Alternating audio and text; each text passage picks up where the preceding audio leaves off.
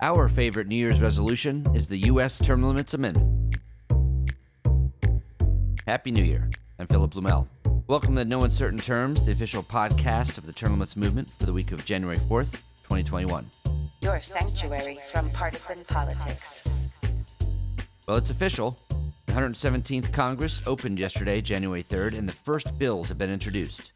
These include resolutions in both houses to propose a 3-term limit for House members and 2-term limit for senators. This is the 3-2 amendment that some 93 members of Congress have signed a pledge to co-sponsor and vote for. In the House, the resolution is sponsored by Representative Ralph Norman of South Carolina. In the Senate, the resolution is once again sponsored by Senator Ted Cruz of Texas. Oh, but there's more. In the states, we have seen our first term limits convention bill introduced, and more on the way. Recall that the state resolutions call for an amendment proposing convention limited to the subject of congressional term limits. Let's get the details from U.S. Term Limits Executive Director Nick Tomboulides. Hey, Nick. Happy New Year, sir. Indeed, and to you too. Good riddance 2020. Good riddance. What's up? No kidding. Well, I think it will be a good year. I think it will because, first of all, as I announced in the intro, we have the federal congressional term limits amendment reintroduced in both houses. But there's also some rumbling going on in the states already, right, Nick? Yeah, we were already seeing some action in the states. Term limits convention, as you know, it's expected to be filed in quite a few states this year. We're expecting approximately 15 state legislatures to move to term limit Congress via an Article 5 convention. And it has already been filed in the state of Indiana. 4 days into the new year. That's great. 4 days in the new year, you've got 3 state senators in Indiana. Michael Young, Travis Holdman, and John Ford have filed Senate Joint Resolution 10, which is an application to Congress for a convention under Article 5 of the Constitution to propose an amendment limiting the number of terms a person may serve in the U.S. House and the U.S. Senate. So we are starting 2021 with a bang. Oh, that is great. And I'm sure we have some feelers out for a House introduction in Indiana.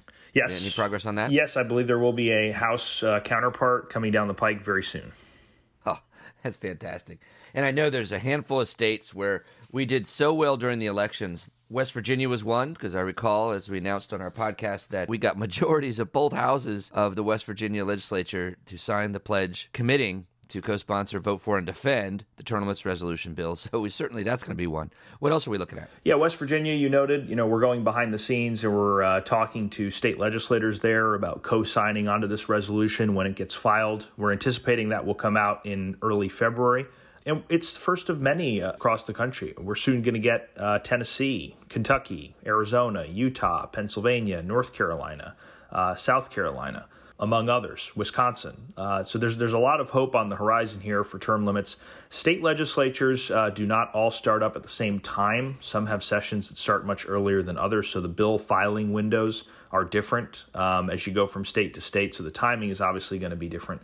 But we're expecting to get filed in 15 states, and we believe that a sizable number of those have a realistic chance of passage in 2021. So we're highly encouraged right now.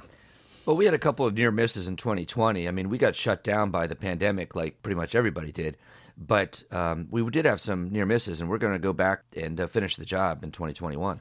Yeah, we had some near misses this year, and we've also been building ahead of steam in a few of these states now for several years. Like in Arizona, where we've passed the state house twice, and we've come within a couple votes of passing the state senate. Louisiana, which I neglected to mention before. We passed the state house twice in 2020, and we expect some action there. And then Utah, we've also passed the state house a couple of times, and we made a lot of noise in Utah elections in 2020, playing a critical role in the defeat of 2, I would say, establishment anti-term limits candidates who are running for the state senate. They were both defeated by USTL pledge signers. That's exciting. Now, you mentioned Tennessee as being one of our target states. We have done some new polling in preparation for this campaign in Tennessee. And what did we learn? Yes, that is correct. We have fresh polling in the state of Tennessee. It's a new survey by RMG Research, which is a firm run by Scott Rasmussen. If you don't know him, Rasmussen is the co-founder of Rasmussen Reports. He was the founder of Rasmussen Reports, no longer with them. also a co-founder of ESPN. He's one of the most reputable people in the polling industry. And this new survey shows that term limits are a white-hot issue in the state of Tennessee. 78% of registered voters in Tennessee support term limits for Congress. And the crosstabs might surprise you a little bit. In that support, we've got 78% of Republicans in Tennessee who are behind term limits, but 90% of Democrats, 90% of likely voter Democrats in Tennessee are for term limits, as well as 71% of independent voters. So the numbers are stratospheric across the board, but it's not every day that you see that Democrat number being substantially higher than Republicans. So that's an encouraging sign that the effort in Tennessee will be a bipartisan one. It sure is. What's the political makeup in Tennessee, in the two houses? Tennessee has a dramatically Republican supermajority in both chambers, but that doesn't mean the Democrats don't have enough power to stop legislation. It's like as we've seen in Florida, where school board term limits did not succeed in 2020 because the Democratic caucus rallied against it. So too can Democrats in Tennessee stop legislation if they really put their hearts and minds to it. But here it looks like they're going to be hamstrung by their own voters, because if Democrats in Tennessee attempt to obstruct term limits, they're going to be defying 90% of the people who are registered with their party. Yeah, so that is going to be politically very difficult. They probably do not have the political capital to thumb their noses at the voters like that. Oh, that's exciting. Anything else interesting from Tennessee? Let's see. Tennessee, I mean, Tennessee is interesting in the sense that we just got a new U.S. Senator will be sworn in this week from Tennessee, who is a pledge signer. Senator Bill Hagerty signed the U.S. term limits pledge. So it's always good to have that interaction, that synergy between what's going on in the state at the federal level and what's going on at the state legislative level. So in Nashville, you're going to have energy. You're going to have a head of steam behind the Term Limits Convention, and then you're going to have a newly minted member of the U.S. Senate from Tennessee pushing for term limits as well, getting on that Ted Cruz constitutional amendment that gets filed this week. Excellent. This is a public service announcement. For the new session, Ted Cruz of Texas is once again the chief sponsor in the U.S. Senate of the U.S. Term Limits Amendment resolution. Last year, Senator Ted Cruz was challenged by Ben Shapiro, a term limit skeptic, who suggested at thedailycaller.com that basically we already have term limits. They're called elections. Here is the senator's response. So, look, I understand that sentiment, and there are times even when I've been pretty amenable to it. I don't think it recognizes the reality of the political process today. Number one, there are massive advantages with incumbency. Incumbency in terms of free media, in terms of money, in terms of infrastructure. It's incredibly difficult to defeat an incumbent. But number two, it was interesting. I used to be a supporter of term limits until I got in the Senate, and now I'm 1,000 times more a supporter of term limits. Because what I've seen, the dominant instinct, Ben, in the Senate, and it's true in the House also, is risk aversion. There's an old joke that politics is Hollywood for ugly people. There's enormous truth to that. You've got old, fat, bald guys who were the unpopular kids in high school who suddenly get elected to Congress, and they go to a cocktail party, and they're handsome, and they're witty, and they're wise. They tell a joke, and everyone laughs, and it becomes like a narcotic. And what happens is incumbent members of Congress, their dominant focus is, I must get reelected, no matter what. And so on any big issue, on any big choice, if there's a serious solution, the reasoning often is, you know what? If we do that, that entails risk. And if there's risk, I might not get reelected. And if I don't get reelected, who am I? And so one of the big virtues of term limits is that it ends the phenomenon of career politicians. I'm the author of a constitutional amendment in the Senate to term limit senators to 2 terms, term limit House members to 3 terms. And the virtue of that is that at least you throw the bums out and bring new people in. And I think you're more likely to have, I hope, a Congress that is responsive to the people because the elected officials are not just obsessed with staying there for life. In doing this polling in Tennessee, I think at the same time, or roughly the same time, we had some polling done in New York. 2 things. Why did we do it in New York? And then what did we learn there? Well, we did it in New York because New York is super interesting. You know, it's a massive city. I think 20 million people or more live in New York City, and they've got a long history of supporting term limits. It started with a 1993 ballot initiative, which was led by Ronald Lauder, who's he's a philanthropist. He's a chair of Estee Lauder. They make cosmetics. My wife knows about that stuff. I really don't. And that initiative established term limits, 8-year limits for the city council and the mayor by an 18-point landslide. Then the voters protected the 8-year limit again in 1996. But in 2008, 2009, Michael Bloomberg and the Bloomberg-influenced council repealed the term limits without even consulting the voters. They repealed 8, they implemented a 12-year limit, and they let Bloomberg seek a third term. And in 2010, the voters restored the 8-year limit that Bloomberg had repealed, but not before Bloomberg could succeed in that power grab and serve out that third term. And every member of the city council alongside him was allowed to serve that third term. So the voters resoundingly restored the 8-year limit. But this is still a huge issue in New York City, because obviously we see when real term limits are not in place, you've got corruption, you've got self-dealing running rampant. Let's look at Congress as an example. There's always a chance that politicians will try to weaken or repeal term limits, so we need to be ever vigilant. And that's where this New York polling comes from. Okay. I know in New York they have the term limit on the mayor, and for that reason that current mayor de Blasio is being term limited out. And so there's a fight over replacing him. And of course, a very competitive election. There's no incumbent in the race. And one of the candidates that have jumped into the fray is a notable Democratic term limit supporter and former presidential candidate, Andrew Yang. Andrew Yang.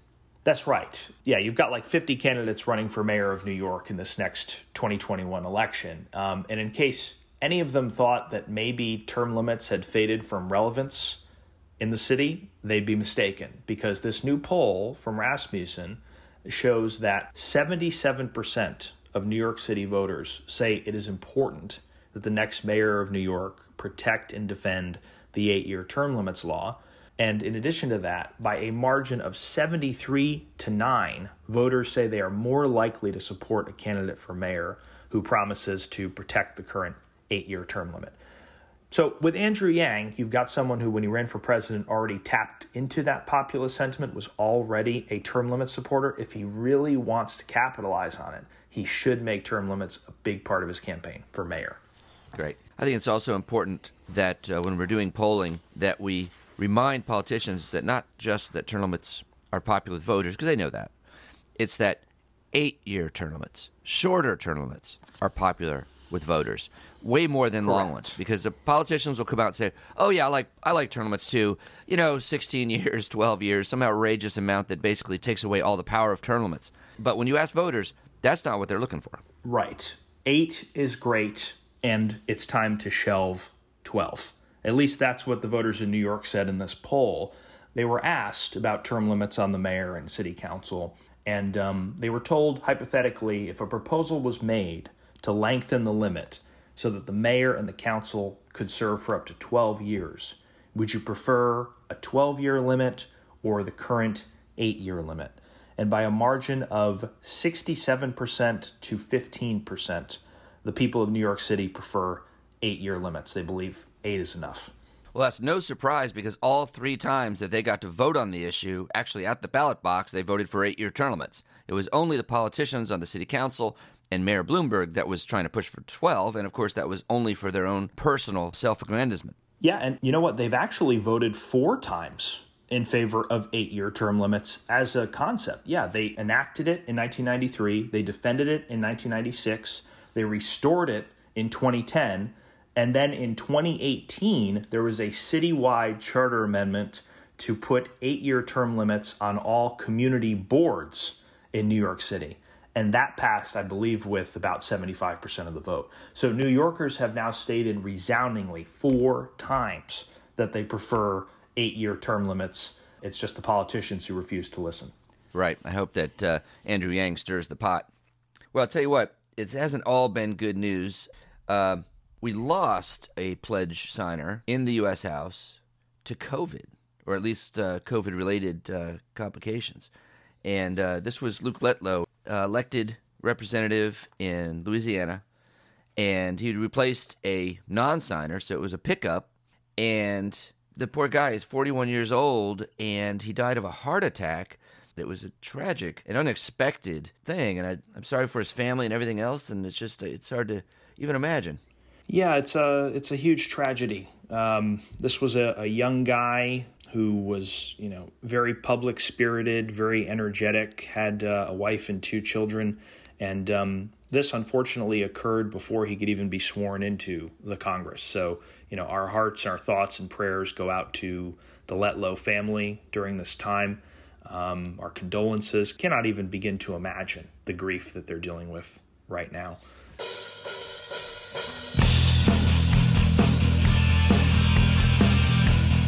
Hi, this is Ken Quinn, Regional Director with U.S. Term Limits.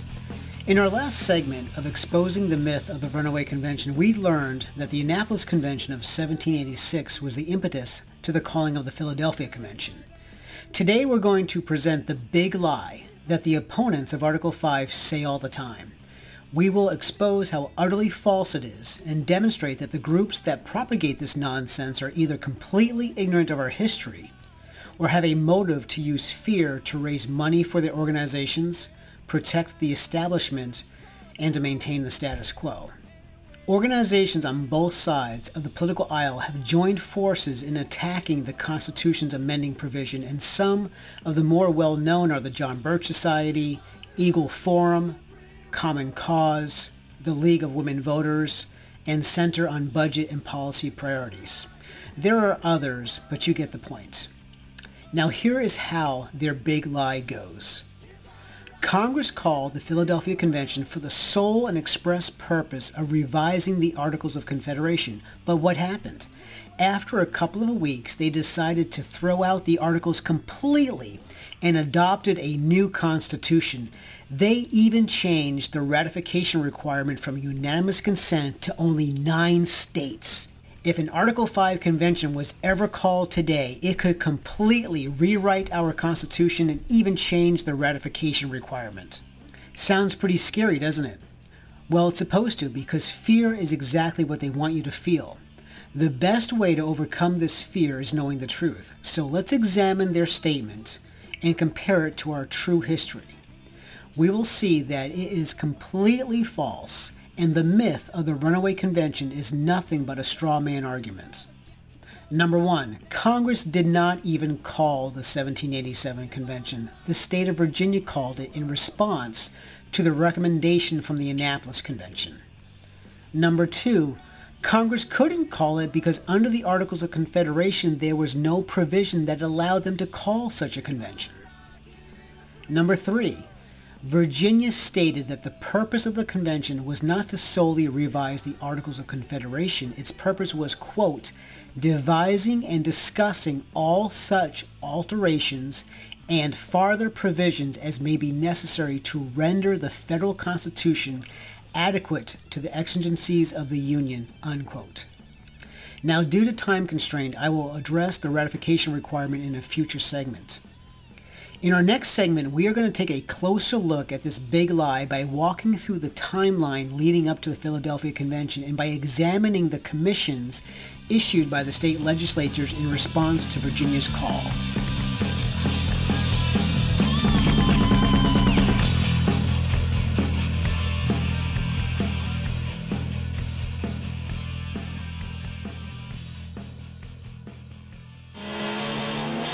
Also from the bad news file, President Trump has pardoned 2 poster children for term limits that we have focused on and reported on this podcast since they got themselves into hot water. Duncan Hunter out in California and Chris Collins in New York, both of which were convicted of crimes, both of which were sentenced, one of them already serving in prison, and Trump let him out. Why? Both of which pled guilty. It was not merely shown, beyond a reasonable doubt in court that they had committed these offenses. They both pled guilty. Chris Collins pled guilty to insider trading. Duncan Hunter pled guilty to at least misusing a portion of over $250,000 in campaign funds that he had stolen. And when you think about this in the context of President Trump, he ran for office on draining the swamp, removing corrupt politicians from Washington, D.C. Lock her up was a chant at his rallies, and I think it was aimed at Hillary Clinton, but most people knew that there were quite a few members of Congress who also deserved to be locked up. And in this case, we were so fortunate enough that they had the evidence on these two congressmen to throw the book at them and get them to prison. They pled guilty, and he lets them out. It's really unbelievable. And the reason really is because they were loyal to him, and that was it. Right. This is the opposite of draining the swamp.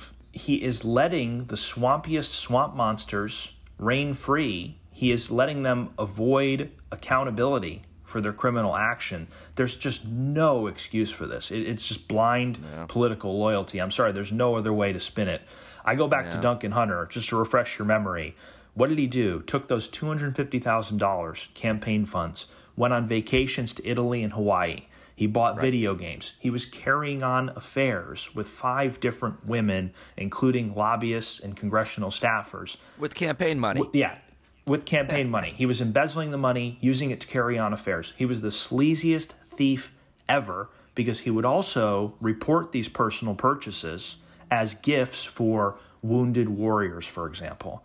Yeah. He tried to pass off the vacation as a tour of a Navy base, but the Navy told him to go pound sand.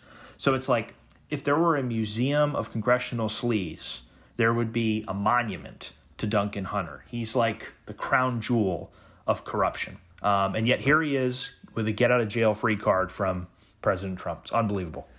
Very disappointing.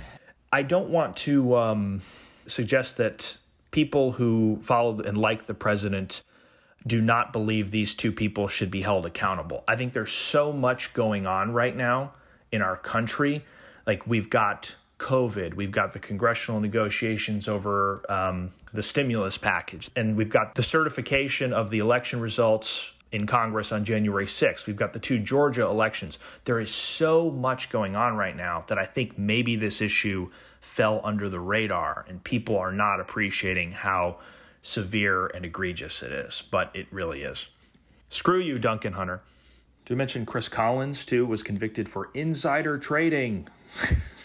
Yeah, he was actually already serving in prison. And, you know, in politics, everyone in the other party is always a crook, right? I mean, you hear these accusations about everything.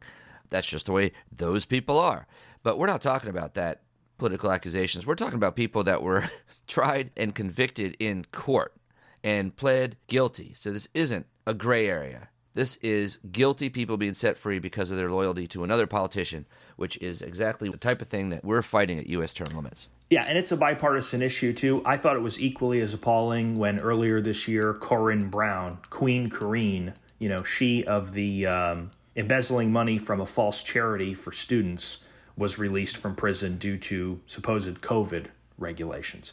I believe in a simple principle, and that is that we need more politicians in jail.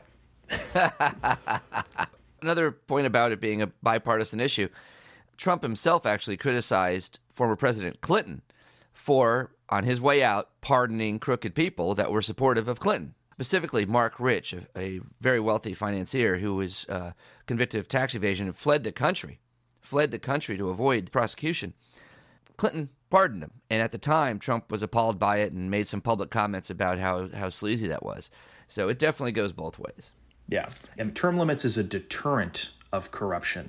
But once corruption has occurred and you know about it and you have the evidence, politicians need to be held accountable in the criminal justice system. And it offends the senses to see that these two crooks have escaped liability for their actions. Right. But even with this bad news, it looks like 2021 is going to be a great year. I'm really excited about what's going on in the states, the record number of sponsors we have for the federal legislation in the Congress. And we got a lot of work to do this year, Nick. Absolutely. What all this news underscores is that, unfortunately, no single elected official is able to drain the swamp on his or her own. It's never going to be a president. It's never going to be one senator or a small group of senators. You need to change the fundamental structure of Washington, D.C. to drain the swamp.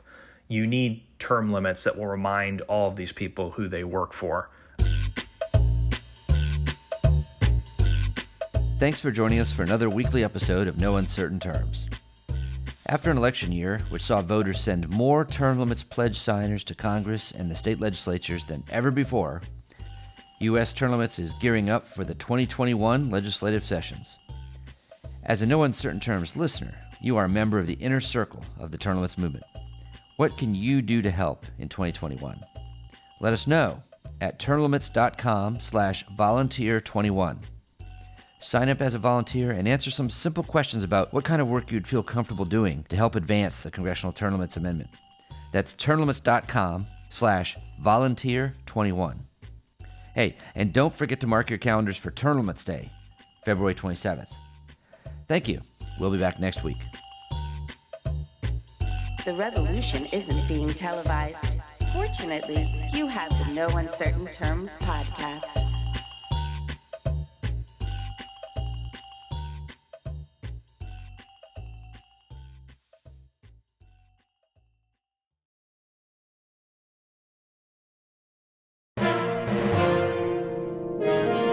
USTL.